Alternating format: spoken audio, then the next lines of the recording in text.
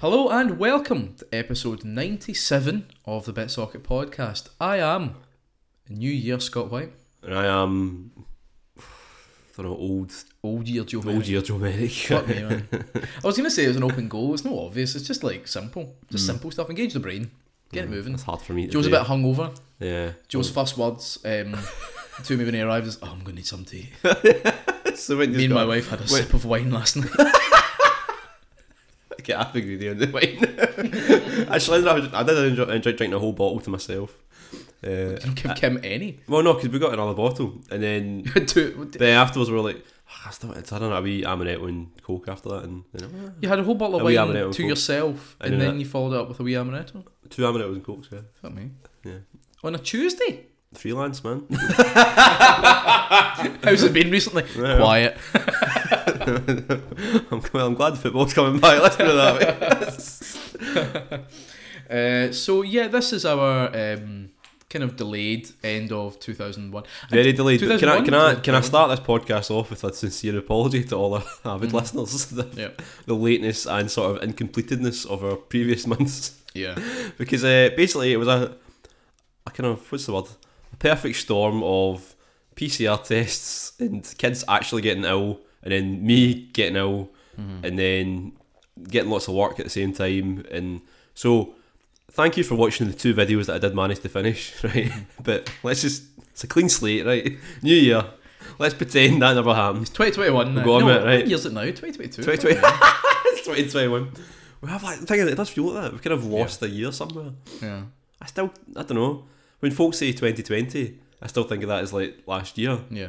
Even this year, You something. still feel like a young man of 33, I not do, a wizened crone of An old 34. haggard 34-year-old. Yeah. Turning 35 this year. Fuck's sake. I know. Rough, innit? Anyway. This podcast is going to be a little bit different from our usual. Yeah, it's going to be a bit more freeform because we've not prepared. Well, no, We have no. prepared. But just because we didn't do a roundup of stuff at the end of the year. Yeah. When we were thinking of ideas, but then real life got in the way. We never managed to do it. So we're going to talk about things we enjoyed in 2021.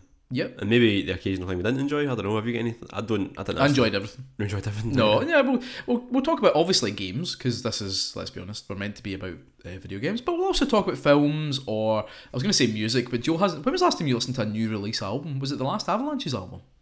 Isn't like an album that came out the year you listened to? The last 2 albums I bought were the new Avalanche's album, the new one that came out recently. Was there one that came out more recently? Yeah. All right, And McCartney 3.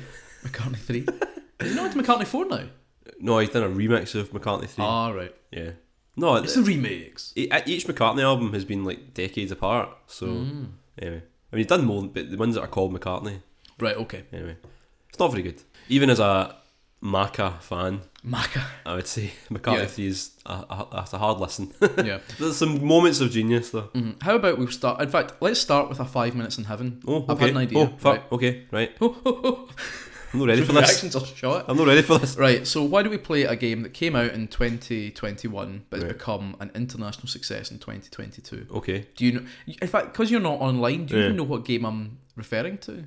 If I say Wordle, Yes, because Guardian know what I think about have it. you, The Guardian know what I think about it. have you played Wordle? No, I've not. The Right, Guardian. okay, so get your phone. You can do this on your phone. Do you have to download an app? No, it's in browser, baby. Right, okay. This is everyone's least favourite. It's either folk really enjoy it or they absolutely fucking can't stand it. Wordle. If you go to type in Wordle or powerlanguage.co.uk. Oh, there we go. Yep, got Right, it. so you got it, right? Okay, so let me just bring up a timer. So Guess the word in 6 tries. Each guess must be a valid 5-letter word.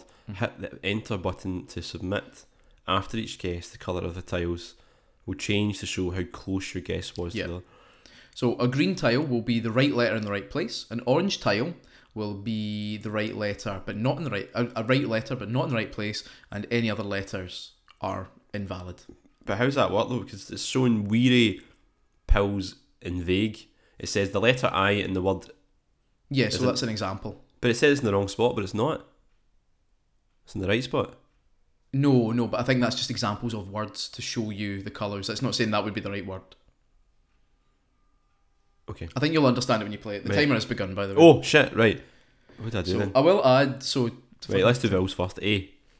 So what's interesting about this is that today's one has been very controversial for a I, number of O. reasons. Can I just do IOU, right? Yeah, well, it has to be words. So, you have to write a word. Oh, you it's can't just good write one. letters. Right, okay. Fuck me. Um, Just start typing the letters of the alphabet in. right, okay. So, and tell us what your guesses are. Right, I'm gonna write Ariel, right, to get A and I out of the way. Okay. Okay, so none of them are in the list. So that, and you'll see in your So there's keypad no as well, it then removes that from your. Hasn't done that for me. Have you submitted it? I pressed enter and it says not in word list. Yeah, so that's either you've misspelled it or the word isn't in the word list. Oh no, there we go. Oh right, there we go. A, E, and L are not in the. Okay, A and R are, so they're in the wrong place. Right. So Okay. it's got an A and R in it. Okay. Let's do. Let's do it. Oh, that's terrible. I'm terrible. See countdown, right? Yeah. Give me a numbers round, and I will crack that son of a bitch. Right? You're a numbers. See? Yeah, I'm a numbers guy. yeah. I'm a numbers guy. Yeah. Famously, you hate words. Yeah. That's me making a joke and not liking words. I can't even think of a word now. You have to. Of course, I'm hungover for this. This is not good. Joe has 2 minutes remaining on Wordle. So this has been a really popular. I mean, you've read the Guardian Yes, article. yeah, and there's been the guy who's and just there's been a knockoff, so I'll try to make money and all yeah, a that guy kind who of actually just called the app shit. Wordle. I got that. Yeah. Yeah, but a very simple idea. I quite like it. I've done it for the last 16 days or something. I think I just like the idea that because I quite like doing a crossword. So it kind of appeals to that side of me, and I like how there's no clues. I start with the same word every day though. In the same way that people play their lottery numbers like the same time. So I start with the same word every day that I hope is going to be hopefully one day will come up. Right, I'm putting Baron. Okay. Oh, A and O are in the right place. Oh right, okay. So that means the A, O, and I know where R is meant to go as well. So so it's something A, something O, R. Is it? Can you put? Yeah, you can't put the letters in out of order, can you? No. So you That's have annoying because I have to see it. But I quite like that about it as well. It makes it more challenging. How much time have I got? You've got 2 minutes left. Imagine starting with a feature in a featureless podcast. I know. Oh, what could it possibly be? I'm not going to give you any clues unless you beg. But even then, it would be a pretty vague clue. Do you want one hint that might help you? No. Okay. Could you see yourself playing this? This is good. Every day? This is a good game, actually. I think what work. I mean, obviously, it's not like a unique idea. I think a few folk online have pointed out there's an American quiz show called Lingo or something. Oh, okay, right. So it's not Gator. I put Gator. Okay. It's not Gator. Oh, what could it be? You've got 1 minute and 17 seconds left. Can you do it? So what line are you on? I'm on the fourth line now. Fourth line. I think the fourth line was where I got it today. This is really hard. Yamor? No, that's not right. Namor the Submariner? The King of Atlantis? Alright. Give it a try. Oh, wait, you can repeat letters, of course. Yeah, you can fuck. repeat letters, yeah. How much time has Joe got left? 40 seconds left. It's never going to happen. 40 seconds. If you can hear any loud bird sounds, by the way, it's because we have windows and stuff open to record. Guess Scott thinks I've got COVID. It's just the smell of all the wine and amaretto. I can't even think of a word that has. 15 seconds nah, left. 15 it's never going to happen. do you want a hint? Yeah. It's an American spelling of a word. What was it? Oh, no, it's colour. It's colour. No, it's not. it's not. That is the timer. That is the bell. Do you want to know what the word was? What is the word? Favour. Okay, there we go. Yep. The American spell. It was very controversial, I think, with people because it's an American spelling as Yeah. opposed to a British Queen's English. on On a website that has .co.uk on it as well, you'd expect the Queen's English, wouldn't it? I think I read the guy was from Wales originally. But I mean, imagine you. How they spell it there? That's a good game, that actually. It's really good game. Really very good game. simple, and that's why it's the BitSocket Game of 2021. How is BitSocket doing? No hell. They nominated. They fucking said the best game of 2021 was a a browser game that came out at the end of 2021 that Joe played once. Yeah, for 5 minutes. Got wrong. Yeah. It's been funny though. It's like, how many games did Joe actually complete that year? So yeah, we're going to talk about like different things we enjoyed in 2021. We've also got some great answers on Twitter as well.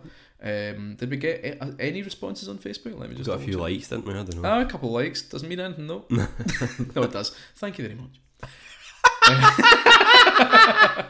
Scott walking it back in like a second there. See, I didn't double down. I just immediately roll back. It says we we get 2 likes. Yeah. You know what? That's fine. Facebook. You do you, Facebook. We know you're there, Facebook. We appreciate the support. Yeah. But Twitter's where it's at. Let's be honest. That's it though. Is it? Well, it's where it's been. It's where it's, it's really handy now because we don't tweet as often, like to actually find stuff. On Twitter. Yeah. So it's a double-edged sword, isn't it?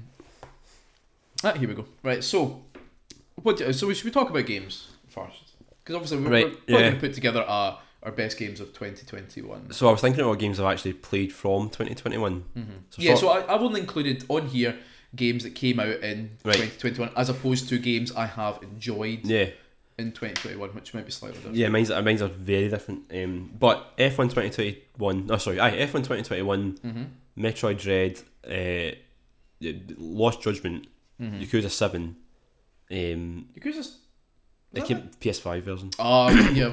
And Balan Wonderworld are the ones that sort of they're the new games really that kind of came out. And Didn't you buy the Skyward Sword HD as well? Did you buy Shin Megami Tensei? Yeah, I did actually. I barely played it. I mean, I don't know. I feel like I've not played it, but fake Shin Megami Tensei fan. It is great. I played about 5 hours to be fair. It is great. No, it is great, but it's like any of these games. It's like if I don't have a ton of time right now, nothing's happening. I don't know. What should we talk about first? I don't know. I can't even think of an order. Like, that's the thing. I've kind of written down a kind of list of. So what I kind of thought was I've written down a list of because I went through one of those Wikipedia games released in this, and I've kind of got a list of the games that were on there that I've played enough of to be like, right, I can form an opinion. Yeah. So Lost Judgment. Right.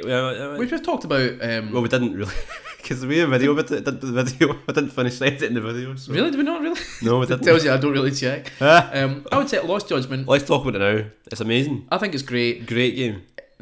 It's too. There's too much. No, but the thing is, but then we defended games in the past, like Okami and all that, for when people say, "Oh, it's too big." So right, my defense is not. Oh, it's too much. It's more just that in my stage of life, right? Yeah. When I sit down to play a hungover, game, aging, right? It gets like 9:30 at night. I've the kids are in bed and wherever we're watching the telly's finished, and I've got a wee hour to myself to play a game before I go to bed. Right. Mm-hmm. The last thing I want to do is sit through cutscenes after cutscenes after cutscenes, right? Mm-hmm. Yeah. And there's a lot of that, and not just Lost Judgment, but all games, right? Yeah. All new games right now, right? Which is why I got quite far in Metroid Dread because it's pretty much just straight into it. Yeah, that's right? true. Lost Judgment's an incredible game. I really do love it. But there's no way I'm finishing that anytime soon because I'm still in chapter. But stuff has happened and there's been a few big moments in it. Right? Still watching the first cutscene. There's been a few big fights, especially there's one in particular that in fact there's a big chase through the school that was straight out of a Jackie Chan film. It was amazing. Did you have you done the fight outside the coffee shop? Yeah. That was really cool. That's so good. It's like I think it's a really good game. I think there's a lot of stuff to it. Great game, but it does feel a bit like I remember the sensation when I first played. It was like the second Batman game. It was Arkham City. Arkham City. When because Arkham Asylum was pretty tight, fairly linear game, and then Arkham City you got into the first rooftop and then suddenly there was symbols everywhere about what you're going to do, which obviously is now the template for a lot of Assassin's Creed games and Ubisoft games and a lot of other games in general, open world games. And Lost Judgment I feel like just has a wee bit too much of that in that you know what you're meant to do, but there's tons of other stuff and the game kind of says, oh, to unlock certain things you're going to have to progress multiple things at once. And occasionally, like you're saying, is if you're sitting down and you've got your time poor in terms of like, right, I can play the game for an hour. You kind of want to feel like at the end of the hour you've moved yourself forward in some way. So you're like, when I sit down next time, there'll be this new thing to discover or unlock or do, and you're like, like just sitting and doing dance competitions doesn't necessarily interest me as much. Well, the thing is, all this stuff does interest. But it's good. But it's Walk well, like it's done something well in that it's kept most of the side stuff in the school, right? So it's like at least that's one. There's one location where you know, right, side stuff is there, main stuff is in the big city, right?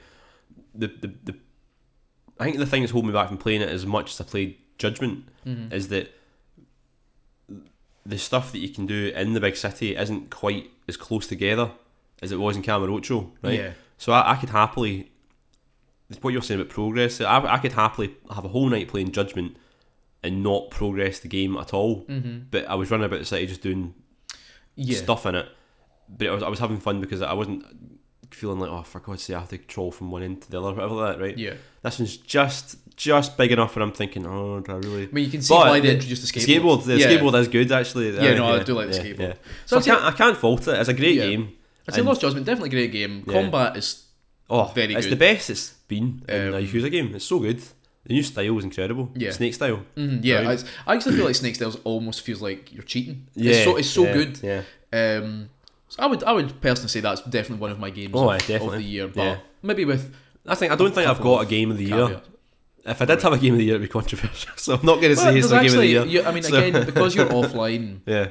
You would have seen it, but I think it was at Nintendo Life. Someone wrote an article defending Balan Wonderland, and on the Switch though, they got slagged quite. I mean, I can't speak to which version. I'm assuming it probably was the Switch version. No, it's rubbish in the Switch. But yeah, it was quite the controversy. Was it? But like everything on Twitter, it's controversial. Because folk just like complaining. Metroid Dread. Great game, right? Great game. I've completed it. You've not. I've not finished it. But I've got quite far in it. Yeah. I honestly kind of the opposite side of Lost Judgment, where it's a game that I would say is pretty focused on like getting from the start to the finish. It's a great game, and I don't know what long term Metroid fans think of it. I think it reviewed pretty well, didn't it? Yeah, I think so. Yeah. I mean, I've played pretty much all the Metroid games just by accident over the years. I've never considered myself a huge fan of the series, but I do like it. Yeah. But I've played all the 2D. I love the idea of playing a game by accident. Like, you know, you tripped over and you'll suddenly. No, I you know, folks say, right, I'm going to get into a series and we play from the start. It's just like it's never been. It's more just like over the years I've just played bits and I've ended up sort of finished Super, finished Fusion, finished Zero Mission. Yeah. I've never played the original or 2 very far, so I don't really count them in ones that I've played much. And I've played Prime as well. I've completed Prime, sorry, I love it. Yeah. Didn't really like Prime 2 that much. But Dread is up there with Super Metroid in my opinion. I'd say Super Metroid's a bit better just because I think I do like the look of the like pixel art more for that conveying also that. like the music in Super. Yeah. I think the music in Dread hasn't really stayed with me I like things like when you go back to the original area in Super Metroid and the music's more heroic and all that kind of stuff. It doesn't really it's more kind of atmospheric Dread. It's a bit more sort of weird like ambient noise, isn't it? But it is great. It's like Other M was like that as well. Actually, the music in that was rubbish, but I mean not rubbish, but it was more like it was like a atmospheric score rather than like Other M was great as well. Actually, so in a series of great games, I think Dread is. Joe dropping a very controversial opinion and then just moving straight. I don't know if I don't know. I reviewed pretty well as well. Folk hate Other M, but I remember the reviews at the time were saying it was great, and I don't know. I think it's kind of seen as a bit of a. I do remember though when I first played it, and I tweeted saying, "I love that slow mo dodge," in Other M, and then Jim Let's Hug Bro tweeted back saying, "I wish I could slow mo dodge that game," which is good. Anyway, but I think it just like. I don't know how to like, but I think it just works really well. Like, I think it's the best that Samus has moved in a game. I think like such a smooth way of moving. The little details, like if you're near something that's kind of waist high, she'll kind of lean on it, and there's just tiny wee things that you notice that you're like, you know what, it's not something that's like, oh, blew my mind, but it's just enough to like make it feel a bit more like a physical place. Boss battles are great. Like it's that beautiful sweet spot where like as soon as you figure out the pattern, you can get through a boss battle without being touched. But they're hard. They're still you can't. It's not as if you can just sit still and wait for the. Oh yeah, no, it's not like I found this corner I can stand in. Also, they've managed to find a way to have like quote cinematic moments in the boss battles without it feeling too much like quick time event sort of the game's playing. There's still more of a challenge to it because you have to be looking out for the signals. Yeah, you have to react to it, and then like it's just little things like the first time. I think it's in the first boss actually. The first time there's like a cinematic moment and the boss kind of catches you. I didn't realise you're still in control of Samus, so you can still shoot the missiles. Yeah, I was the same. Like, I think so cool. it's like it is actually like a cutscene that you can play. It's great. I mean, even the final boss, which I found very tough. Like as soon as you were used to it, I think that's what I loved about it. Is like unlike, because there's lots of games that you can kind of fight the boss the first time, beat it first time, and you're like, well, I kind of stumbled through that but made it. Yeah. Like whenever that happens in a Dark Souls game, I'm always like, oh, I managed to defeat it first time, but it was probably fluke.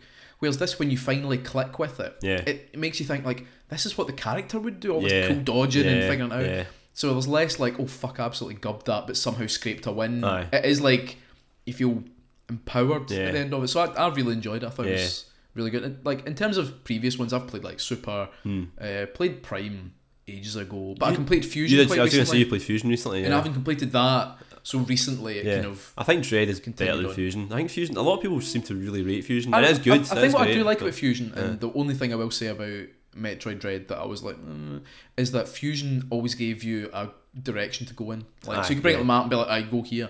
Whereas there's like occasional times in Dread where I was like, right, where the fuck am I going? Yeah, but I think I enjoy that aspect of it. Yeah, but it's also ironically the thing that stops me from getting back into it sometimes as well. Sometimes it'll be like, oh, of course, I should have known that this one block blows up and that's where I need to go now. Whereas like with Fusion, it would be like, oh, I need to go here, I know there has to be a route. There's a blinking dot on the map. So going on from that, so a game that I just completed the other day, Kenna, Bridge of Spirits on PS5. That was on my Amazon wish list, but I didn't get it. You can borrow it off me if you want. Really enjoyed it. Like the reviews, I think were pretty like okay to like, you know what I mean. One of those games I thought were like, yeah, it's fine. Yeah, I think the graphics looks nice. lovely. It looks lovely. Plays really well. There's elements of it that remind me of Zelda.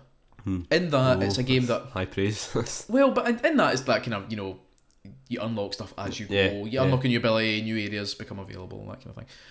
But I feel like it is like, it's just a very simple kind of like action game. But I think there's something about that though, that like after like so many games that like offer like, oh, there's all this depth, and it gives you quite a big map to explore.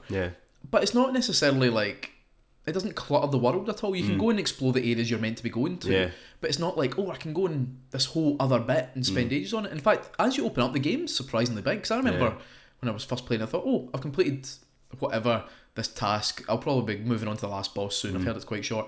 And then suddenly, actually, the map opened up and there's this stuff here I need to do. And then once I did that, some more stuff. Combat, very simple. It's cool how you've got they're called, what the fuck are they called? Rot. So it's the wee kind of creatures that you befriend, you collect. The wee Pokemon. And they can help power up some of your moves. But it's very simple. But I found it like really just satisfying to play. Hannah watched me play quite a lot of it as well.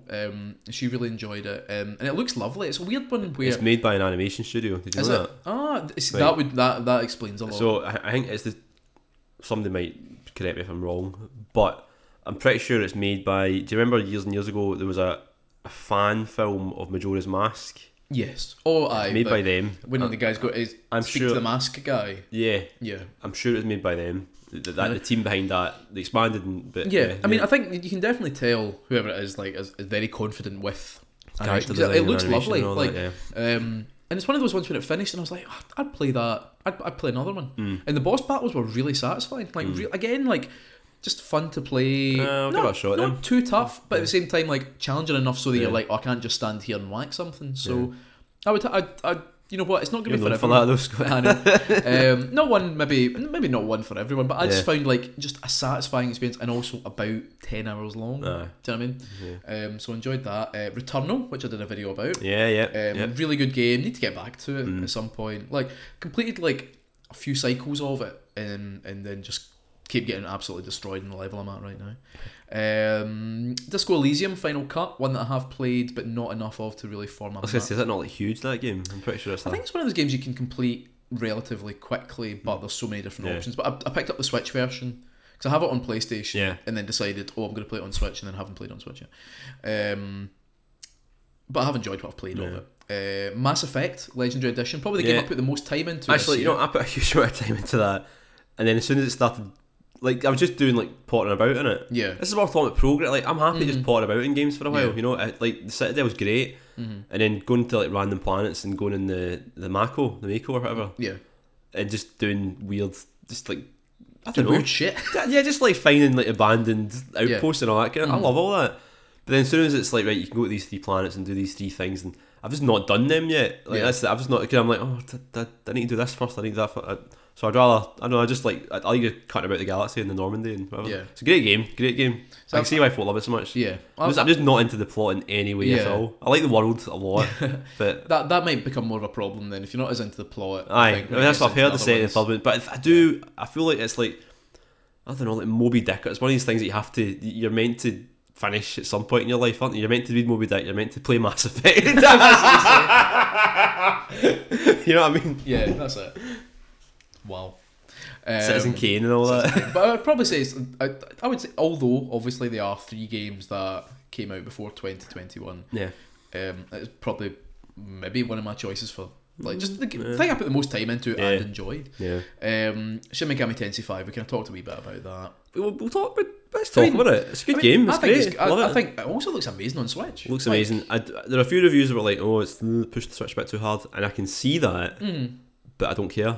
Seriously, there's not been a moment where I can notice the frame rate dropping. Yeah. There's not one time where it's been like, "Oh, this is really ruining my enjoyment of this beautiful looking demon filled apocalypse." But I think it's one slight downside for it.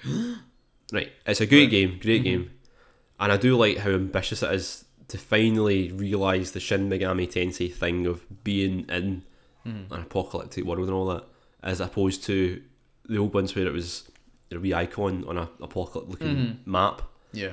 But the old ones were a lot faster, right? To get in and out of fights. Yeah. And all that. Whereas this one, it's like, right, you're wandering about a 3D world, you go up to the big 3D baddie, loads the battle screen, quite fast, obviously, but then every time you do something, it's like animation and all that kind of stuff. Whereas, like, see in Shin Megami Tensei 4, I mean, you played it, you can rattle through about 1 million fights that's true. in a minute because they're so quick, because it's all just sprite based, and there's something to be said for simple sprite based sort of RPGs, which is why I've been kind of interested in that. I've not played it, but Square sort of just released what's it called, Dungeons and Encounters or something like that.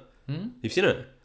It's like an ultra pared back RPG. It's literally just, it's like squares on a board. It's like a board game RPG, but it's literally just squares on a board, and you move your little static character forward, get into a fight, roll dice and whatever. But it's meant to be great. Edge gave it a good rewrite up, and it's really simplistic, but it looks fantastic. What was that game on 3DS? Crimson Shroud. Crimson Shroud. Not quite. No, it's even simpler than that. Really? Like, that was a fucking pain in the arse, that game. Random drops that you had to get off enemies to progress. And I remember my first way through it, I got the random drop first time. I thought, oh great. Then when I played it again, like 30 fights later, I was like, I still don't have the one item I need to keep going.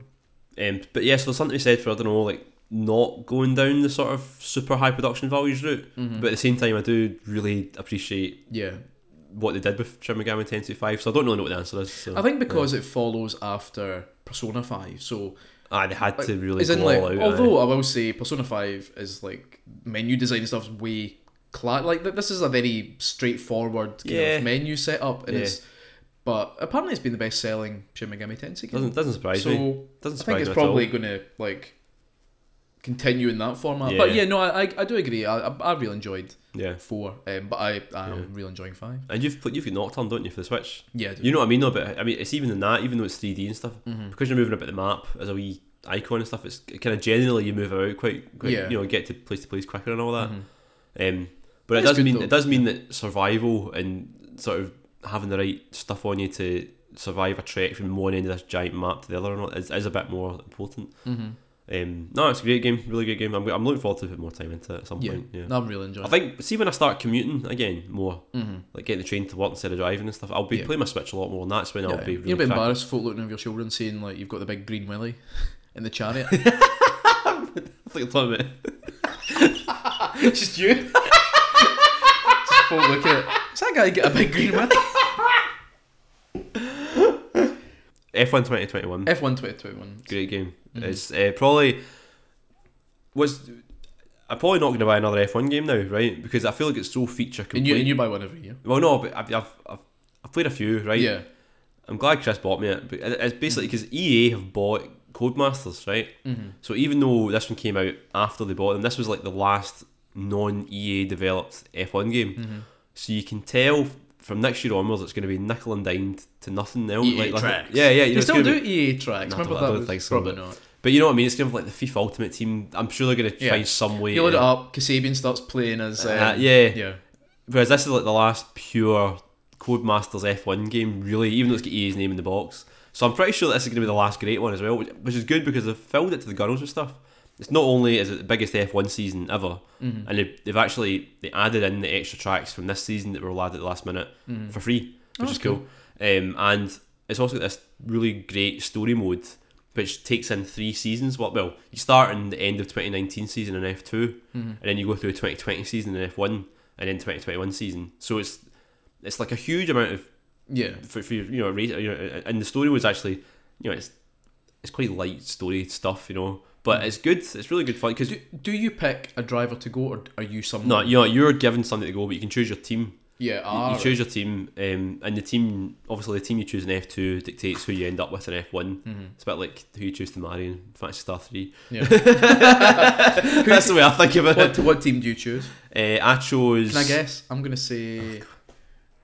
You're gonna get it wrong because there's only like 4 teams. You can't choose the top tier teams. Obviously, you can't go That like McLaren or something. I mean, you can do that if you play career mode. You can choose. Right. Okay, I don't know then. But so I ended up in Aston Martin because Morrison's. Morrison's team. I chose Aston Martin Cash conveyor. thinking, oh, that means I can drive alongside Sebastian Vettel. But no, it means that I replace Sebastian Vettel. Oh, right. Yeah, so because well, I think so. But because you're given a teammate as well who's kind of like your rival, and there's another guy who apparently was in a previous F1 game and was a bit of a dick, but he's like a proper villain in this one. It's so funny. What do you mean a villain? Well, because like Like spilling oil. Oh no! Right, I'll give you an example. So about Busting your I'd say tires. about 3 or 4 races in, there's a cutscene mid race where you and your teammate are going side by side into a corner, and then this guy Devin Butler, This guy, Devin Butler. he comes up alongside the two of you, so it's 3 cars side by side and kind of rams you. You get rammed off the road in the sort of scuffle.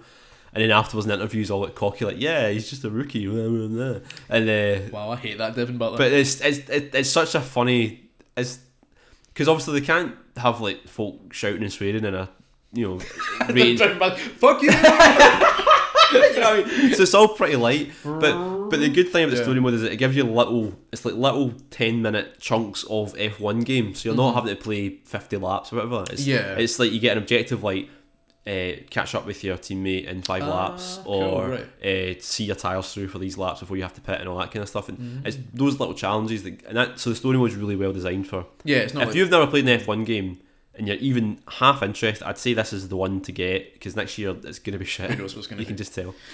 Yeah. That sounds good. That sounds Yeah. quite good. We've both played Great Ace Attorney Chronicles, I think. No, I bought it. It's almost the same thing. Yeah, That's, really that's good. one of those ones that I bought thinking, right, I want to play this. I definitely want to own it. If I don't buy it day one, I'm never You're not going to get it. it. Yeah, so, that's very true. Yeah. I mean, it's very good. Yeah. It is very good. But you reviewed it, eh? Yeah, I did. Hannah really enjoyed it. Axiom Verge 2. Never played the I've first one, played it. so I've yeah. played the first one, really enjoyed it. Picked up the second one, enjoying it as well. But can I get stuck at the bottom of a big water pit? And I kind of need. You have to wall jump out of that. It's a super Metroid. That's where I got stuck in. So no, in fact, no. There's bits where you control a wee robot thing in what might either be a parallel dimension or something. I don't know. And like for some reason, I just can't get past this. But like you just hit a bit in a game, you're like, I just can't get past this. Yeah. So I need to take some time away and then get back to it. But it's good. Looks lovely. Lovely. Psychonauts 2, which I've played a fair whack of. Forgot that. Really came out. enjoyed. Yeah. I know so many games. Like it's weird. Quite a few games did come Yeah. into it. Yeah. Really enjoyed Psychonauts 2. That's right. Bowser's Fury. I keep forgetting because it's not I really a new forgot to write that game. down. Yeah, It's 'cause like kind of, a bit. oh, yeah, good point. Aye. Completely- Bowser's Fury. Oh man, shit. Let me just write it in. Oh. Well, let me just finish. Psychonauts 2. Right. It's good. Right. Just Right. because you're talking about a platformer there, so I was like, Yeah. oh shit. Yeah, good Bowser's point. Fury. Which is great. Great actually. game. Oh man, I need to 100% actually. Barry, our friend Barry said it's worth 100%. So I've Yeah. not done that yet, but even just finishing it is great fun. Loved it. The only thing is, I'd prefer the way Mario controls in the sort of 64 style. Yeah. You know, where you're not having to hold a button to run. But apart from that, great game. Yeah. Looks lovely as well. It looks amazing. Oh man. What a scale. Yeah. It's like one of those ones where when you play in handheld, you don't, because it's like half the frame rate and all that kind of stuff. So when you play in your telly, it does feel like a proper. I'm going to use the word sumptuous experience. Bowser's never looked better. Bowser's never looked better. Yeah, it is really good. That's a good one. To remember. What else we got? Tales of Arise. Yeah, you played that one. Tales of Arse. Tales of Arse. Yeah, really good. It seems like the Tales of series kind of folk were finally being, it's better. It's funny that's kind of coming around at the time when I'm like, I'm not really, but because I went through a lot of Tales games. You see, that was good. I kind of really haven't played one for quite a while. Aye. So for me, I was like, I'm used to it. It's less. Because I mean, it's the same fucking story. It's the same. There's another world. Oh, space. Yeah. We're going to the moon. Yeah. Every single time. Yeah. But yeah, I think it's. I genuinely really enjoy it. One big game that I've not played actually. Well, I say big game, big for me. I've not played the latest Ys game. Is it Monstrum Nox? Oh, or yes, whatever? yes. So because I was kind of like, I'll pick it up on Switch, and I've yet to. Did you play? Did you see the one I got you? Was that a remake of the first one or something? Ys like that? Origin. What yeah. is that one? Aye. Yeah, it's like a remake of the original. Is that It's good? great. Loved it. Because I've got the that. original first one on my PC Engine Mini, Yeah. and it's good. But what's good about It's that? quite different. It is more like I mean, it is an RPG, but it's like just a kind of action game. It's Yeah, really fun. well, the first one on the PC Engine, the original release, you don't fight baddies. You just walk into them until one of you dies. That's fucking like. No, is it not a Final Fantasy? I don't know. The first Final Fantasy on Game Boy or something. Oh, Or right, am I thinking of you think Thingy of Mana or something? no, you're thinking about. There's one game that does that. There's I a think game that which does. one it I is. know what you're. Aye, Some, but it's it's funny because Yeah. it's like. Oh, that's a shame, but at the same time, it also means that you level up really quickly. Yeah. But because you just bash into baddies until you level up. Go back to the town, and I'll need to pick that up at some point. I've also Forza Horizon 5. I think was it 5 that came out this In year? fact, I had a shot at that one. Yeah. Really good fun. I mean, it's just exactly like the last one, except set in Aye. Mexico. The style of that whole game just puts me. I don't know. It just puts me off completely. I really enjoy it, but I just hit that point where I just get like bored Aye. with it. It's not the game's fault. It's more to do with me. Like I enjoy the novelty of a racing game Yeah. up to a point. Do you think you'll end up getting Gran Turismo? Oh yeah, Yeah. I probably will get that. I think Yeah. that's the kind of thing though. Like, there's enough different things. Like it is more like a racing Yeah. game as opposed to like, all right, Yeah. you've done. I mean, it is that kind of thing. Like I've said in the podcast, it was like the weird line between you, like somehow being an employee of this place and also a racer, yeah. and having to drive yourself Yeah, to like, yeah. it's weird. Yeah. I played quite a lot of the Halo Infinite multiplayer. So I've not played a single second of the single player. Yeah. Zero interest Yeah. in the continuing adventures of Master Chief. I think most people are. That's the multiplayer's where it's at for Halo. That's think what that- kept people playing. Has been really good fun. Like it's still not quite. But for me, if I was to say like my favorite kind of first person shooter online, Yeah. is probably Titanfall 2. This is closer to that, but it's still not as fast. Titanfall 2, I think, is one of those ones where I'm like, it is excellent. Did you get Time Splitters 2 working on your Xbox? Yes, I do. I think they've released a thing to change the aiming, because the aiming was like wild. It was like no matter what you did with sensitivity or whatever, it was like Yeah. like I'm bizarre. actually- But apparently they've adjusted it to make it a bit more reasonable. I'm thinking about buying that for the GameCube actually. 'Cause I didn't realise it came out in the GameCube originally. I completely forgot to add Yeah. Time Splitters 2. But yeah, Time Splitters 2, Yeah. it's great to sit and play. Like I love when they release like, I mean, it is an older Yeah. game. You know what's gutting is they've said they're not doing any more backwards compatibility stuff, and they've still not added Jet Set Radio but feature then to it. haven't they said that a few times though? They said it once. They said this time, right, this is it, by the way. That's all you're getting. I mean, they added quite a lot They of did, stuff. they did, and it's great. Fair play to them. It's one of the things that Microsoft have really, kicked the arse out of Sony for. Because I picked up Um, Knights of the Old Republic 1 and 2 and The Force Unleashed and Force Unleashed 2, and I'll tell you what, I had a great couple of days completing both of the Force Unleashed games. Like at the time, I remember, what is this shite? Yeah. But there is genuinely something now about those kind of just mid-tier action games Well- that are just hack and slash games, and that's it. Talking about mid-tier action games Yes. from yesteryear. Mm-hmm. This is not a 2021 game, but Okay. the other day for the priceless sum of £5, Mm. I got Bloodstone, the James Bond game, and I've been Was that the first one that actually had Daniel Craig in it? No, Was Daniel Craig actually in it? He was in a few. He was in fucking Quantum of Solace that you had. The game? Yeah, I have the Quantum of Solace game. you had the Quantum of Solace back in our flat at uni. Fucking hell. Fair Yeah. play. Yeah. Anyway, Okay. it's a good game, and it's one of those ones that's like a real shame that Bizarre died. That was the last game. Was Yeah, that the last game? That was the last game, along with Blur. Bizarre. I think they were Blur came out, and then a few months later Bloodstone, and then they were shut down after that. Did they work on the Club as well? Yes. So Bloodstone is kind of like a combination of Blur with Yeah. the kind of action racing and the Club's third person shooting. Yeah. And it's basically an Uncharted game, but without any of the slow bits in an Uncharted game. It's how when you play Uncharted, you always get to the bit where it's like, there's a door, it's locked, I need to find a way. Oh, and you look up and there's like a sort of But you need maze-like route around where, and it's none of that shit. Right? It's every like, door's unlocked. well, yeah, you just bash through every door. If you play it in easy mode like I'm doing, right? You don't even need to worry about aiming. It's amazing, right? James Bond just throws the bullets. Well, you can play it like a standard third-person shooter, right? But if you press the square button, that's like a takedown. Like he does a melee attack, which instantly takes down anybody within James Bond's vicinity, right? You don't even need to worry about combos or anything like that. It's like literally you press the button, they're down, right? Yeah. And when you take down, you get a wee bonus icon thing for everybody you take down, and you can store up to 3. And see when you've got them, you automatically lock onto people's heads when you shoot. So it means that you can, if you play in easy mode, it means you can run up to folk, take down 3 guys, and then immediately pop off 3 headshots straight away, and then just run to the next slot. And just keep. What's good about it is it makes you feel. I'm going to say this in my I'm reviewing it, by the way, right? All right, okay. Is that a threat? No.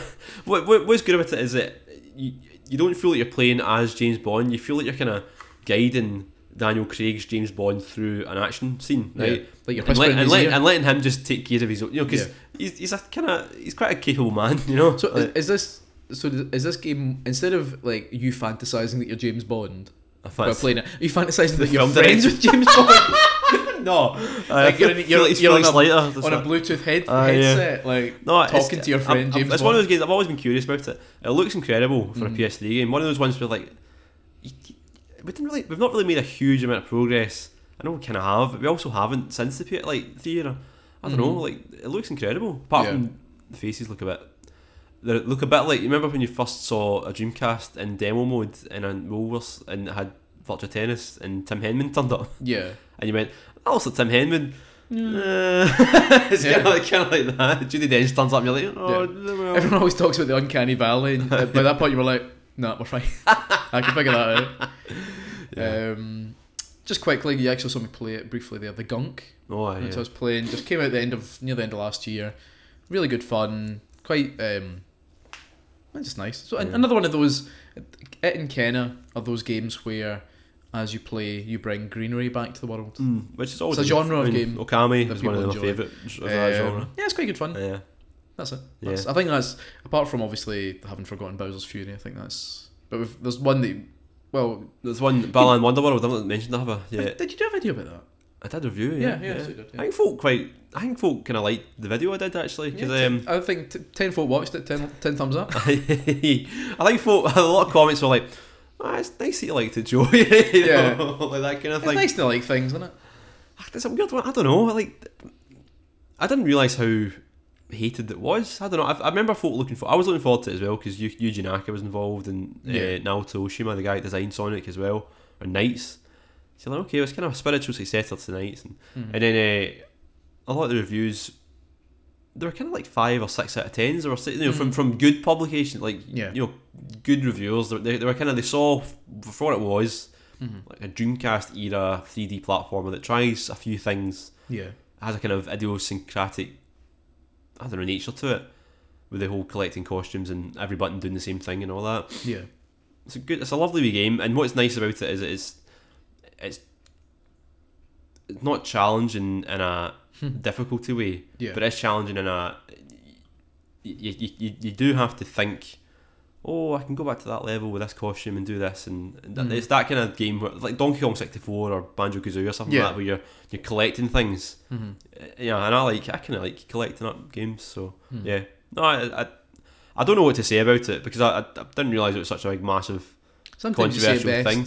You say nothing at all. But you see on all the recommended videos on a review of it, it's all these other like Balan Wonderworlds, a dumpster fire and all that kind of stuff, and all the usual sort of hyperbole you see.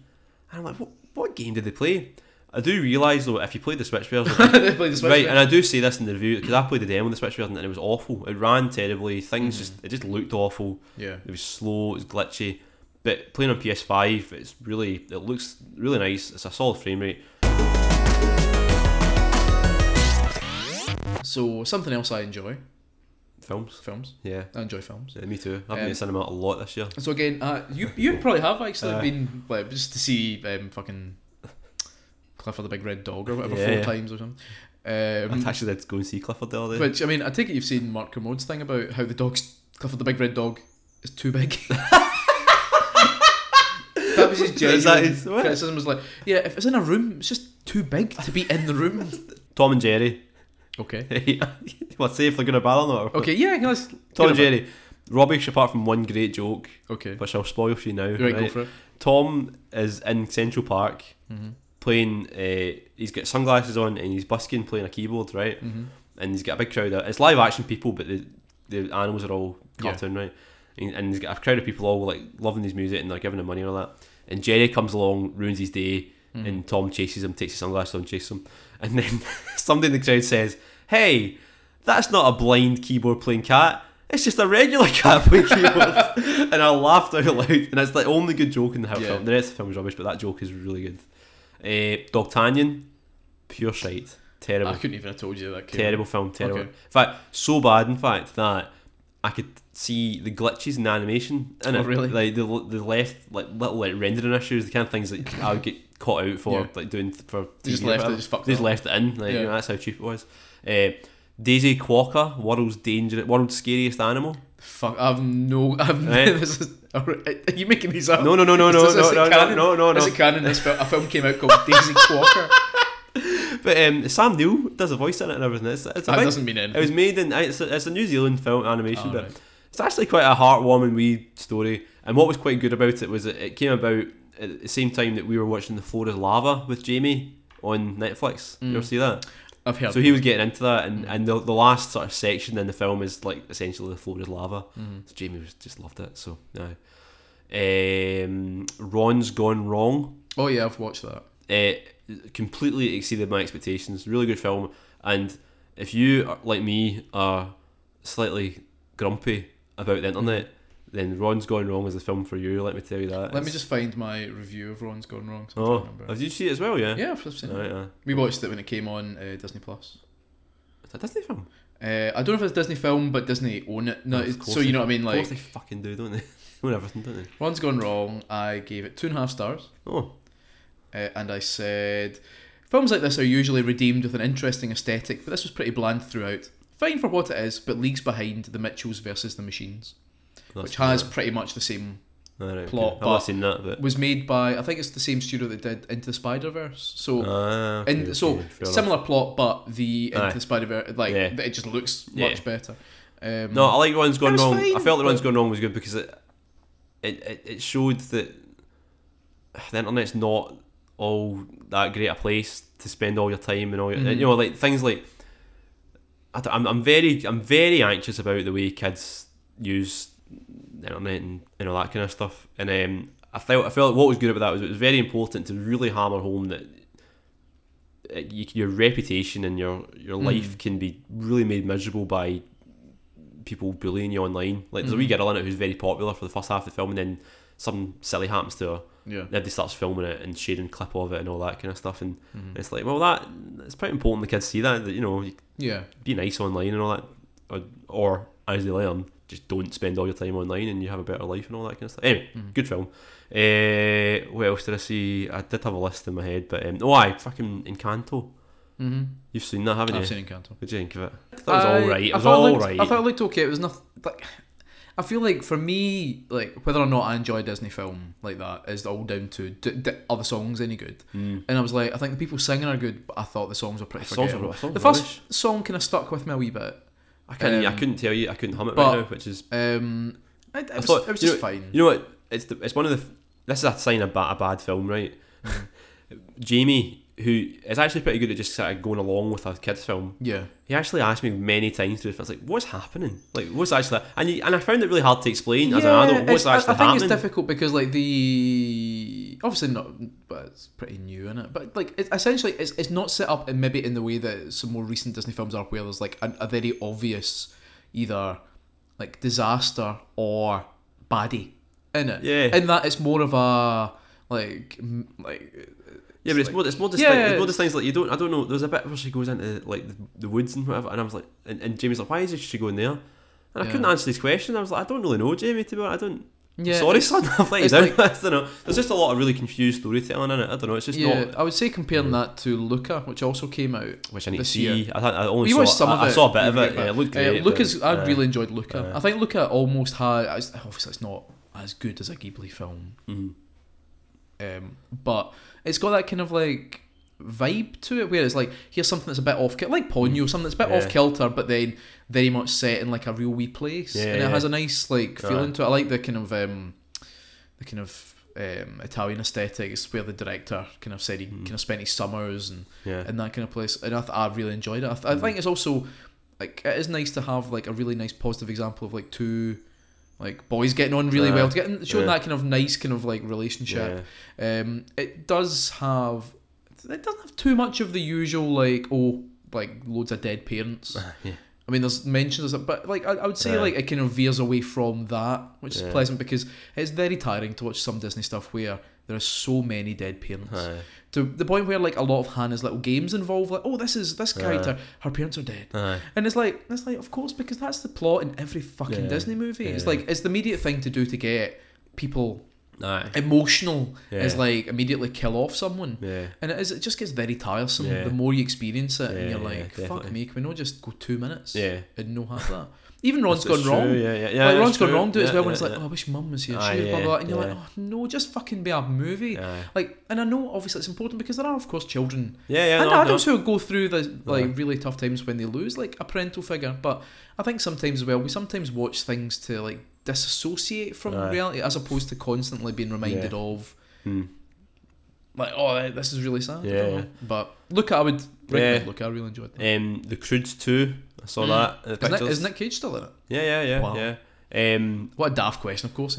Yes. You know what, there's some really funny bits in it, but it's a terrible film. It reminds me a bit of do you remember another Mark Kermode review years and years ago? I think it's one of the Madagascar films. I'm pretty sure he said I think he said it as a joke, but he said like something like Madagascar is the death of narrative cinema, and that's what I couldn't stop thinking about that. I think that's what he said. I couldn't stop thinking about that all the way through, because it was such a disjointed. It was like, that was another where Jamie was like, I think he liked it because it was funny, but he was just confused about what they're doing, you know, because it was just like it was like a sketch show more than a film, you know. Oh really? There was a couple of funny bits in it though. Clifford we've talked about. The main one, kids film related, which I've seen many times now because Jamie got it in Blu-ray as well. Nice. Paw Patrol movie. Paw Patrol. Have you seen Paw Patrol? I've seen the TV show's been on. I hate Paw Patrol, the TV show, so much. I can't even begin to describe how much I don't like it. It's so cheap, so badly written. It looks terrible. The voice acting's awful. It's such a obvious money making thing because they've like, oh, now they're superheroes. Now they've got dinosaurs. You know, it's like all that kind of shit. Are we all waiting for the twist here? But the film's great. The film is absolutely fantastic. It's really good storytelling, really lovely characters. They're little sort of everyday heroes, aren't they? They're little wee dogs. And honestly, there's a bit in it. Oh man, there's a bit in it near the end. Joe's tearing up. Not that you mind the Paw Patrol movie being spoiled for you, right? But there's a bit where Ryder, the boy, is in danger. Wait, boy dog or just a boy? No, the boy. He's the guy who's in charge of all the dogs. He's got a boy's in charge of these dogs. Yeah, the boy. Yeah, it's one boy and his dogs. Anyway, and so he's stuck in a building that's sort of half collapsed, and Chase, the main police dog, who's been suffering from essentially PTSD for the entire film, right? Has to, and his equipment's not working. He has to jump over this big chasm. When we say equipment, do we mean his like machines, or do we mean his penis? He's been fixed. But his zip line doesn't work; it's too windy and all that kind of stuff. And so he's got to sort of, build up his courage to do the big jump and save his master, Ryder. Anyway. And whenever I've watched it with Jamie, and every time he gets to that bit, and he's kind of building up his courage, and I can hear Jamie whispering, "Think, pup, think, pup, think." It's so that's cute. Even if I was cynical about the game, about the film, that would just destroy, like, you know, my kind of cynicism. So, and it's really, I don't know, it's a good story, good film, and it's nice how the baddie in it is just silly. He's not like a I don't know, he's not like a mean guy that they've got to fight and all that. My big thing right now is I like films that have, for kids that have dogs. I like films films where the characters solve problems without fighting, without resorting to violence. Yeah, boring films. No, there's a lot really they save people and all that kind of stuff. And anyway, no, I would, if you're a parent, if you've got young kids, man, I would say anybody listening to this that have got kids, Paw Patrol movie is actually really good. I avoid everything else Paw Patrol related because it's terrible, but the movie's really good. Cool. Yeah. Should we talk about some adult movies now? I will think about it. Adult movies. Triple X. Right. Well, I'll quickly go through a few that I've seen. Yeah. And then we'll see what we've all both seen. So one I know you've not seen, which is a surprise because it's about the Beatles. Oh, Get Back. Yeah. 6 hours of watching the Beatles eat a lot of toast, drink a lot of tea, and smoke a lot of cigarettes. Smoke a lot of hash. Actually, yeah. Like, I think they kind of hint around things like that, but no, they seem to be. I think by the point he did that film, Paul was kind of off it, wasn't he? Mostly. I think so. I think John's obviously the most kind of obvious one. I mean, a lot of stuff's been said about it. I think it is a fascinating piece of filmmaking. Obviously, I think from a technical perspective, there's a lot of things you could say. Well, there's obviously bits where they've taken the sound from one thing and kind of they've got a kind of long shot and they're just kind of making out this is what they were talking about at the time. I've got something to say about that though, right? I've not seen it, but my brother, who's a big Beatles fan, so he was talking to Kim about, so Kim's an editor, my wife's an editor, right?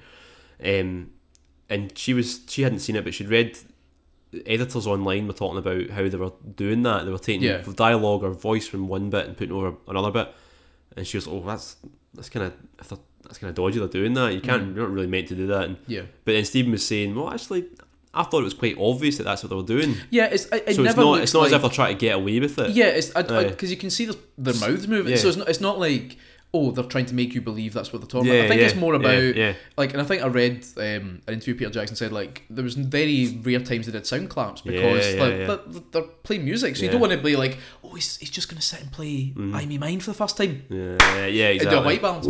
So like I think it's more to do with like essentially creating a narrative, which is what we need. I mean, because you can't just put 6 hours of just footage of them just doing. So you need to kind of connect things, and it's not like they're made up conversations. They are.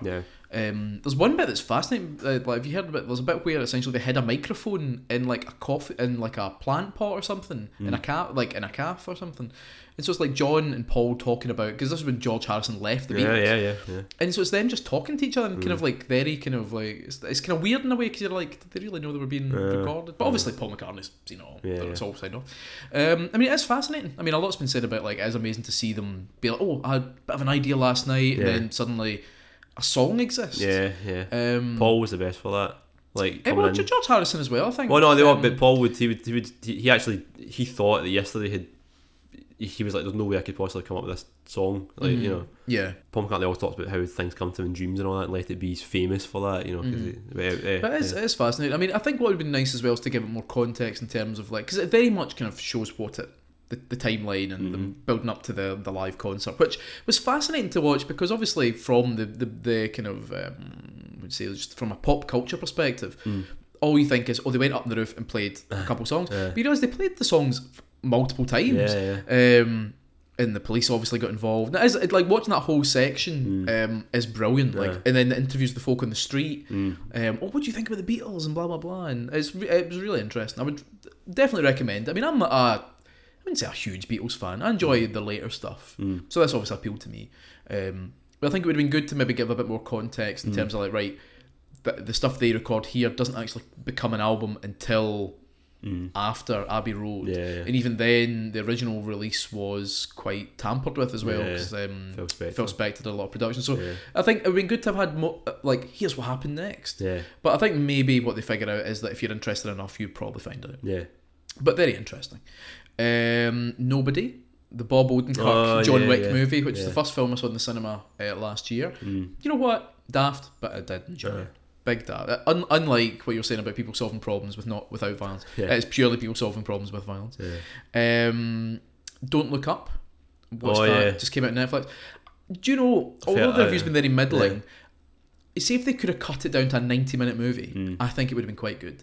I think there's whole bits of the movie that you could cut out with no impact to the story. There's like a whole like don't want to spoil because it only came out, but like Kate Blanchett is in it, and there's whole bits with her character. I mean, I love Kate Blanchett, great actress. But you see, when the film finished, I was like, you could cut out almost every section with Kate Blanchett in it, and then the story would not be impacted at all.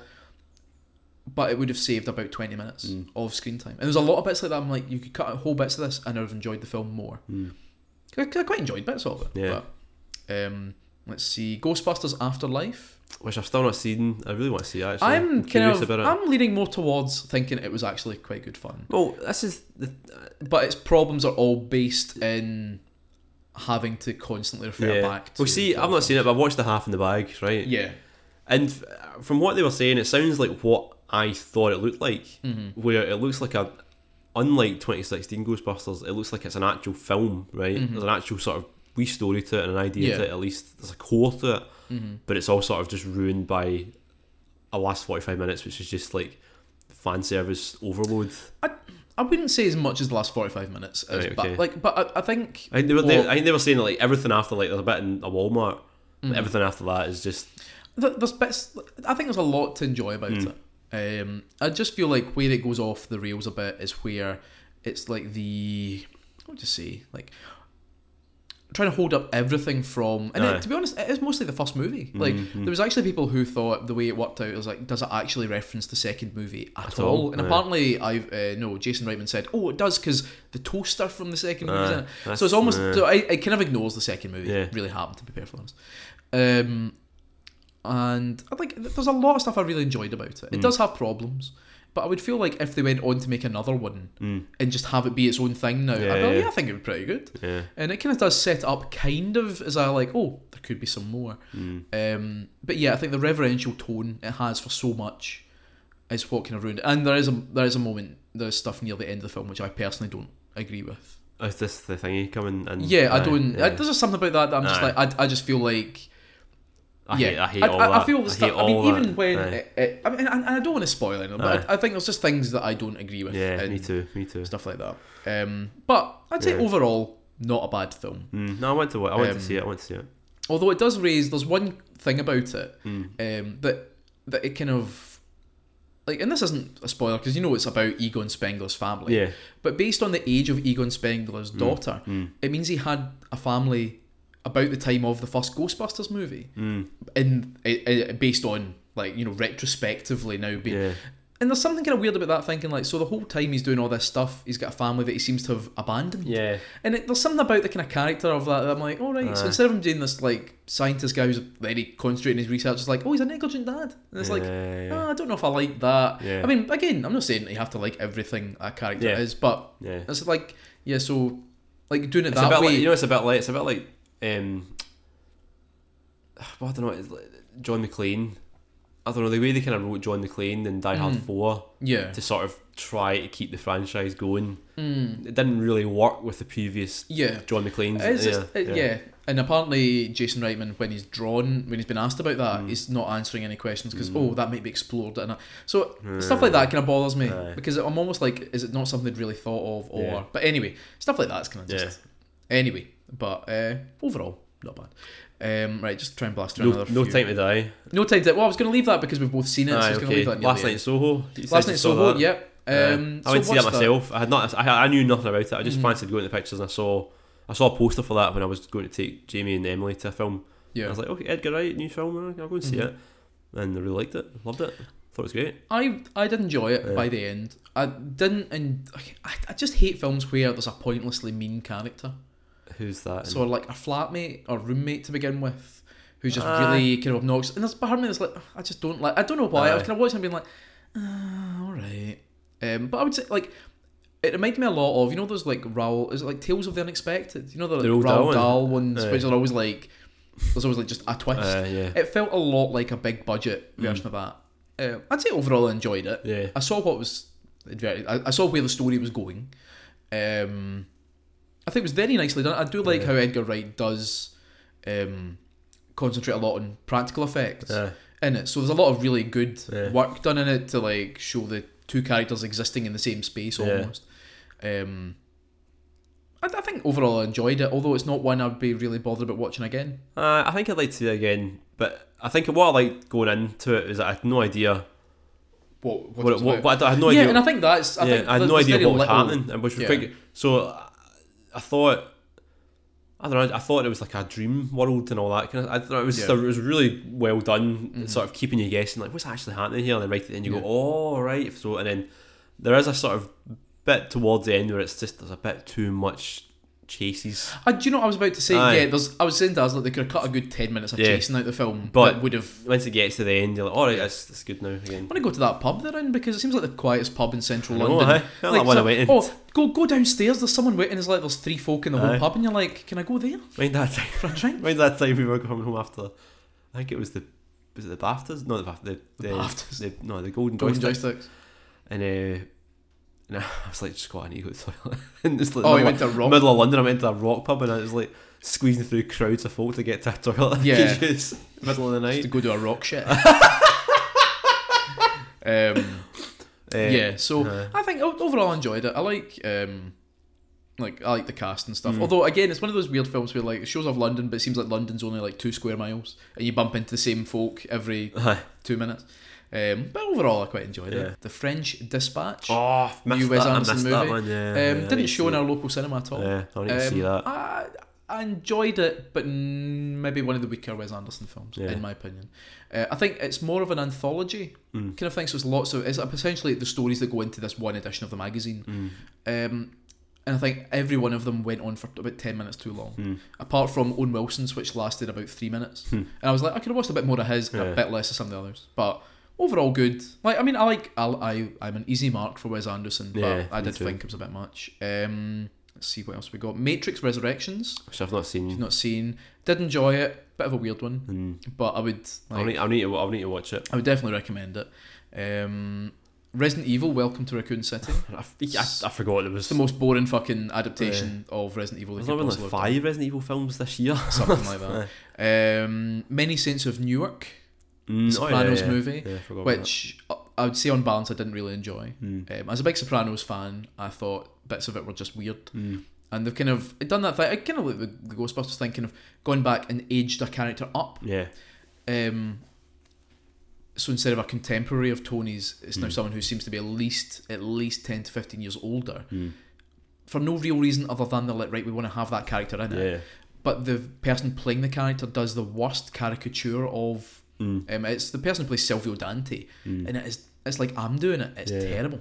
It's like really off-putting. It's like I'm doing it. It really is. Right, just a few more. Like Candyman, the new Candyman, which I actually really enjoyed.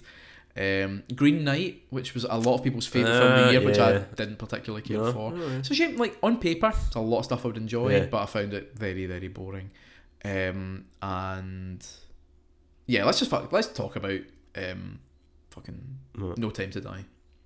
Okay, it's good. Well, it's the only film we saw in the cinema together. It's probably my film of the year, despite the fact that I missed 5 minutes of it because I had to go for 3 Ps because you got me the biggest beer. I said we went. So Joe was originally going to see it with his wife, Kim, and then she was like, "No, I can't be fucking bothered" or something. No, I think your childcare you couldn't like. That's you could look after the kids as early. Yeah. So I ended up going with Joe. So we had a nice romantic trip to the Everyman Cinema in Glasgow. A nice sofa. We sat down. The guy came over to check our tickets, and the first thing Joe said was, "Are you doing beer yet? Are you serving alcohol?" And this was at 10 o'clock in the morning, and the guy was like, "No, it's 10 o'clock in the morning." So as soon as it was like time for a boot, I'd been out for a pee, and I thought, I'll get Joe a beer. And like was like, I'm not very good at picking beer. Anyway, and was it Birra Moretti or something? You got a big bottle of Peroni, but it was huge. It was was like 2 pints or something like that. So yeah, Joe peed, and we were like right at the end of an aisle, like boxed in. So it was funny. Joe missed quite a lot of the movie. I think you missed was it the best quit in the movie? The quit. And I missed some exposition because I got a much smaller drink, but still peed as often as you do because I've got a tiny bladder. I think I'm not a massive fan of James Bond films. I don't mind them, and I probably have seen them all at various stages. Like, because ITV used to fucking show them like all the time. Still do. But I would say like I enjoyed Casino Royale because I liked how pared down it was. Casino was great. And I would say this is the second best of the Daniel Craig ones. I think he seemed the most invested in the first one because I think he's kind of said he didn't know what he was doing, so he was just like going all in for it. And I feel like now it was his last one. I feel like again he was more invested in it. Yeah. So I feel like it is way too long. Yeah. Way too long. But I did enjoy it. Like I think overall, I think it told quite a satisfying story. It tied up pretty much every loose end, I think. Yeah. Hideo Kojima's gonna get his lawyers knocking their doors. Like, oh yeah, it's wild. Yeah, it's Fox die. Yeah, it's weird how much of Hideo Kojima's like how prescient Hideo Kojima seems. I don't think it's even the presence. I think Hideo Kojima's just very good at thinking of something obvious that no one else has thought of before. Yeah. But I think like that's like quite a like I don't know, a very impressive thing about the way he thinks. I think he thinks in very simple terms about things. Yeah. And then finds a really interesting way to relate them. I mean, Death Stranding will come true. Yeah, I really enjoyed it. Yeah. No, I enjoyed it. The only thing I let it down was the villain, who wasn't as good as... Yeah, I think like... I think it was alright, but the more I think about it, the more I think there was a film about James Bond. Yeah, the villain was definitely very so the villain's secondary. more just like you just have to have a baddie who's there just to get the plot moving, right? Yeah. I still think the best Bond villain they've had Le Chiffre. and he was in the first fucking movie. Yeah. Just because it was, again, his motivation was, I just need money. I just need I just like money that, to restore my position with these people who are a going to fucking kill me. Terrorist sort of funding broker or whatever. It's a very simple idea. Even when they introduced Blofeld again, and I was like, what's his actual fucking motivation except for just being a baddie? You know what I mean? And I feel like that's Le Chiffre. You're like, I understand that. You just, you know what? See them. I know folk don't like Quantum of Solace and they get confused about all that, but I quite like the villains in that. I felt like that was quite a realistic thing for a sort of evil organisation to do. Like control of resource. Yeah, you build a dam, you control a natural resource, you change the government, and then you hold a new government to ransom over giant. It's like that's a money making scheme for. It's definitely way more very almost believable, and it's sort of disguised as environmentalism and all that, which is quite timely in it. So, so it's time for you now to say your bit. Yeah. So we asked in 2021. But the best films, games, albums, or anything else you enjoyed last year. All Out of Time said, quiet year, but Ghostbusters Afterlife was a pleasant treat that really warmed the heart. I need to see it. James Quigley didn't watch, read, play, or listen to much that actually came out in 2021, but absolutely loved The Mitchells versus the Machines. Which you've recommended already, so that's really enjoyed it. Recommend that. When I watched it before Christmas, made me laugh out loud several times. I'd recommend it. I really enjoyed it.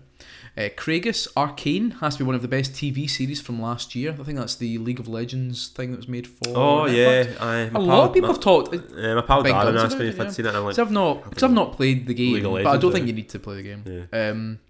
Game wise, I got quite obsessed with Graveyard Keeper towards the end of the year, but also replayed God of War and Red Dead Redemption 2, both still masterpieces. I think I played. Was it this year I played God of War? Yeah, it was. I really enjoyed that. James Quigley also added, currently watching Only Murders in the Building, and it's surprisingly good so far. What is that? Only Murders in the Building. It's the thing with Steve Martin. Yeah. I really enjoyed it.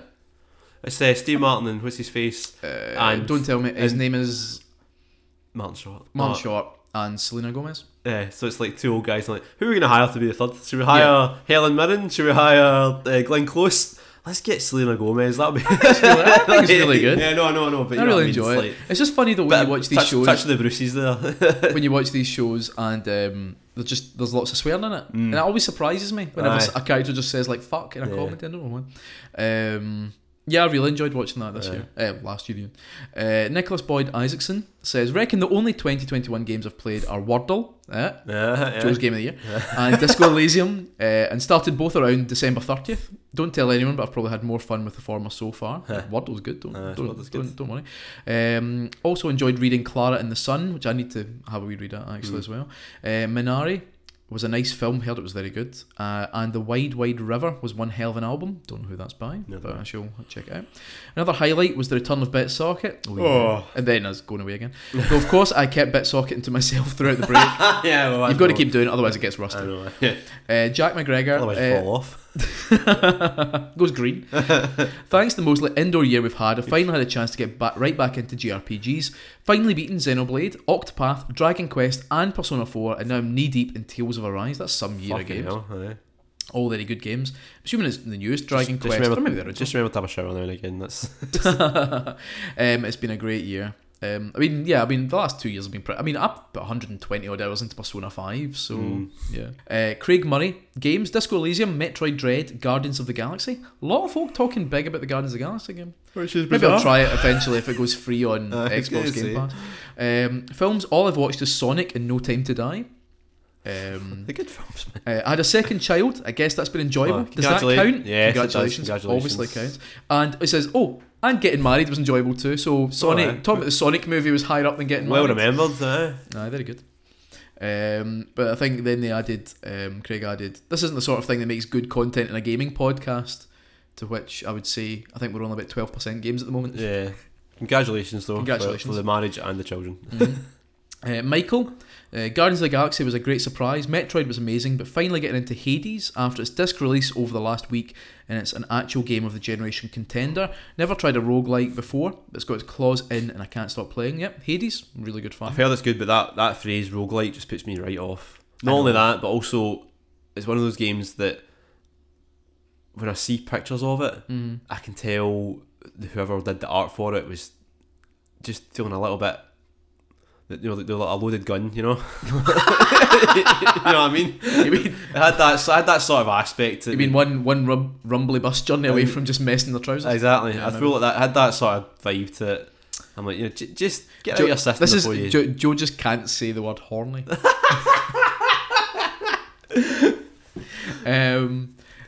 No, I mean, no. It's like it's all that. You Kind know of. what I mean? Just winked at me. As for films, hardly saw anything recently, but the Suicide Squad was funny. Yeah, quite enjoyed the new Suicide Squad film.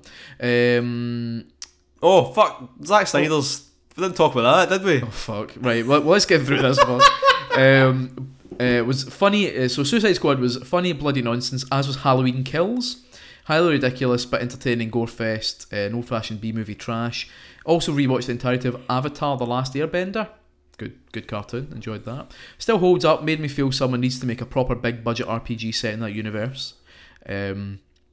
I'd be quite happy for it just to stay as it is. I think it's now getting a live action thing on Netflix. So Another one. last one, McLaren. Love Metroid Dread and Bowser's Fury. Was always here's one that Joe completely forgot to fucking talk about. Right. Was always a Skyward Sword defender, but the remake made me appreciate it too. I mentioned that earlier. I don't think you mentioned it. No, we talked about it when we were walking to get your roll, but I don't think we mentioned forgot it. about that. Well, aye. So right, I so reviewed Skyward that. Sword. Aye. Well, I don't Did really. you review it? Yeah. Fuck. I don't really. I said watch our videos. I don't really count that as a. I don't know. I suppose it is tough. It's hard. when It's an hard HD because it's when- like aye. It's not like it's a It's the same game, but it's the same game but on Switch. on you. It's a port. Right? Yeah, it's a good You've port. fucking included Yakuza 5 though, Yakuza 7, which came out on PS5 but actually came out in 2020. Yeah, okay. Aye, okay. Skyward Sword's better than Yakuza 7. I'd say that. Whoa. Oh, come on. Is that as controversial as Joe's Balan Wonderland might be the best game No, of it's not. 2021? I don't think it is. I just think it's the one that somehow I've ended up playing the most. I don't know. I don't think it is, it just is. You really want to end the podcast talking No, about I just Zack Snyder's Justice I League? just thought it was alright. It's fucking... It is what it is. Wait, I'm not yet. I don't like superhero films, and I thought it was alright. So there we go. This from the man who talked about how much he loved Paw Patrol. Is that not a superhero film? No, they're everyday heroes. They're real heroes. Scott. Yeah, okay. Well, you know what I watched recently? Backdraft. Great film. Never seen it before. Fantastic. Really good. Good. Totally into my 90s sort of.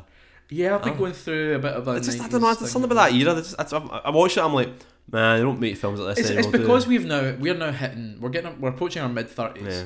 We're now regressing to the films that dads would have watched. Yeah, in the previous well, generation. it's more just like it's economy of writing as well. It's like they're so good at getting like proper just plot and characters across in like 5 minutes. You get to a certain age, right? You just want to watch a film where Harrison Ford's the president. Fuck it, I love Air Force Or One. Harrison Ford is an FBI agent. Or Harrison Ford is involved in some way. Yeah, So there's three types of film. I know. Harrison Ford is the president. Harrison Ford. Harrison Ford works for the president. yeah. Or Harrison Ford is some kind of fugitive from the law. Yeah, some sort of misunderstanding. Some Some kind of misunderstanding. yeah. Yeah. Or he's involved with a witness. yeah. Witness, that's a Good good film. film. Yeah, great film. Fuck me.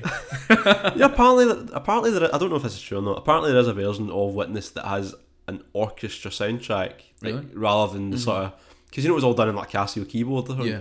So it's like you watch it and you're like, fuck. It sounds like one of the educational programs in the mid-90s, you know.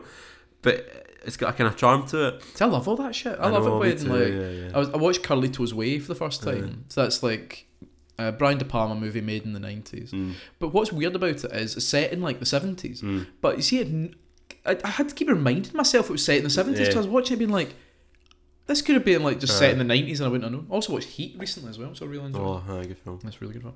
Anyway, sorry, we're just talking stuff I enjoyed. So hopefully the next Bit Soccer podcast will be a return to form. It's just a nice That's podcast. a round-up, that's a A wee wee round-up. Aye. We'll do a video which will actually have... Well, I've got a review of Bloodstone coming. And We'll do something I'm for going to make... 2021. literally, after we finish recording this, I'm going to make Scott play the 2-player in Balan Wonderworld, and he's going to tell me if I'm an idiot or not for liking this game. Our new feature is Joe an idiot. We'll probably put together a 2021 video. Will we? I don't know. I don't know. I think we've kind of covered it all. Yeah. I genuinely can't think of what my list would be in order now. Because most of the games I've played this year have been not from this year or last year. I've been playing Dreamcast games. I've been heavily into N64 again. Do you know what we should do? I've been playing a lot of Sonic with Jamie. We'll do a title. Game of BitSocket's game of 2021, right? Yeah. And then have a big have the thumbnail be like something really and a big question mark. Then just instead of making a new video, just put your Balan Wonderland review again, just with a different title. Yeah. And then let's just see what happens. Can you do that on YouTube? Probably. No, actually, there's ones that we get a video taken off for being misleading. Did we? I forget what it was now. Oh god, it was because we. You know what it was actually? No, it's your fucking. Remember when we did a New Year's special a few years ago, and you had a thing Skyrim 2, and I put the wee Skyrim 2 sketch up separately as well. Oh yeah. Saying Skyrim 2, and there was a complaint about it. Really? And YouTube said this is misleading. So yeah. Wait, I don't know if the video's still live or not, but YouTube definitely there's a note on our account saying this is a misleading title. That is wild, considering what absolute fucking nonsense you can see on YouTube. I know exactly. With everything, and the one thing they had issue with was. I remember. Oh yeah, was it not like it was a Skyrim 2 Special Edition? And it just came with some bits of a knife. And the knife was poking out the bottom of a plastic bag. That was a really good joke, actually. That was good. That was a really good joke he said of his own joke. I know. He'd forgotten about it. I know. Until you mentioned it. Well, thanks for listening. We will also be doing a bonus podcast. Answering your questions if you're a Patreon. Yep. So if you want to join the Patreon, you can. It'd be nice if you did. Yeah, but don't feel obliged. Don't feel obliged again. This is just a hobby for us now. Just a hobby. It will help me pay for my copy of Elden Ring. Of course, yeah. Well, right. Actually, there's a good question. What we're looking forward to this year? Oh yeah. So, well, if Breath of the Wild comes out this year, too. Sorry. I think it probably will. Yeah, I'm hoping it does. The new Xenoblade game. There's lots of talk about it coming out. Hopefully this year. Gran Turismo 7. Elden Ring. Apart from that, I can't think of anything really. I'm quite like the new Horizon Zero Dawn game's coming out, but I'm not going to pay £70 for it. Soz. What else? Sonic Frontiers. I will be getting it. So yeah, you'll be getting it. I don't know, but I think the problem is I don't necessarily keep up to date with stuff as much. So sometimes like stuff will be coming out that I'm not. I'm like, oh shit, yeah.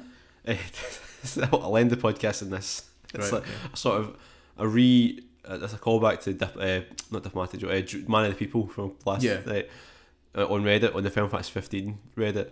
Somebody asked, are there any other games that have Final Fantasy 15 sort of realistic setting with magic? Because I'm really into the world of this. I'd like to play another game like it. And I just commented Sonic the Hedgehog 2006. Very good. Keep it socking.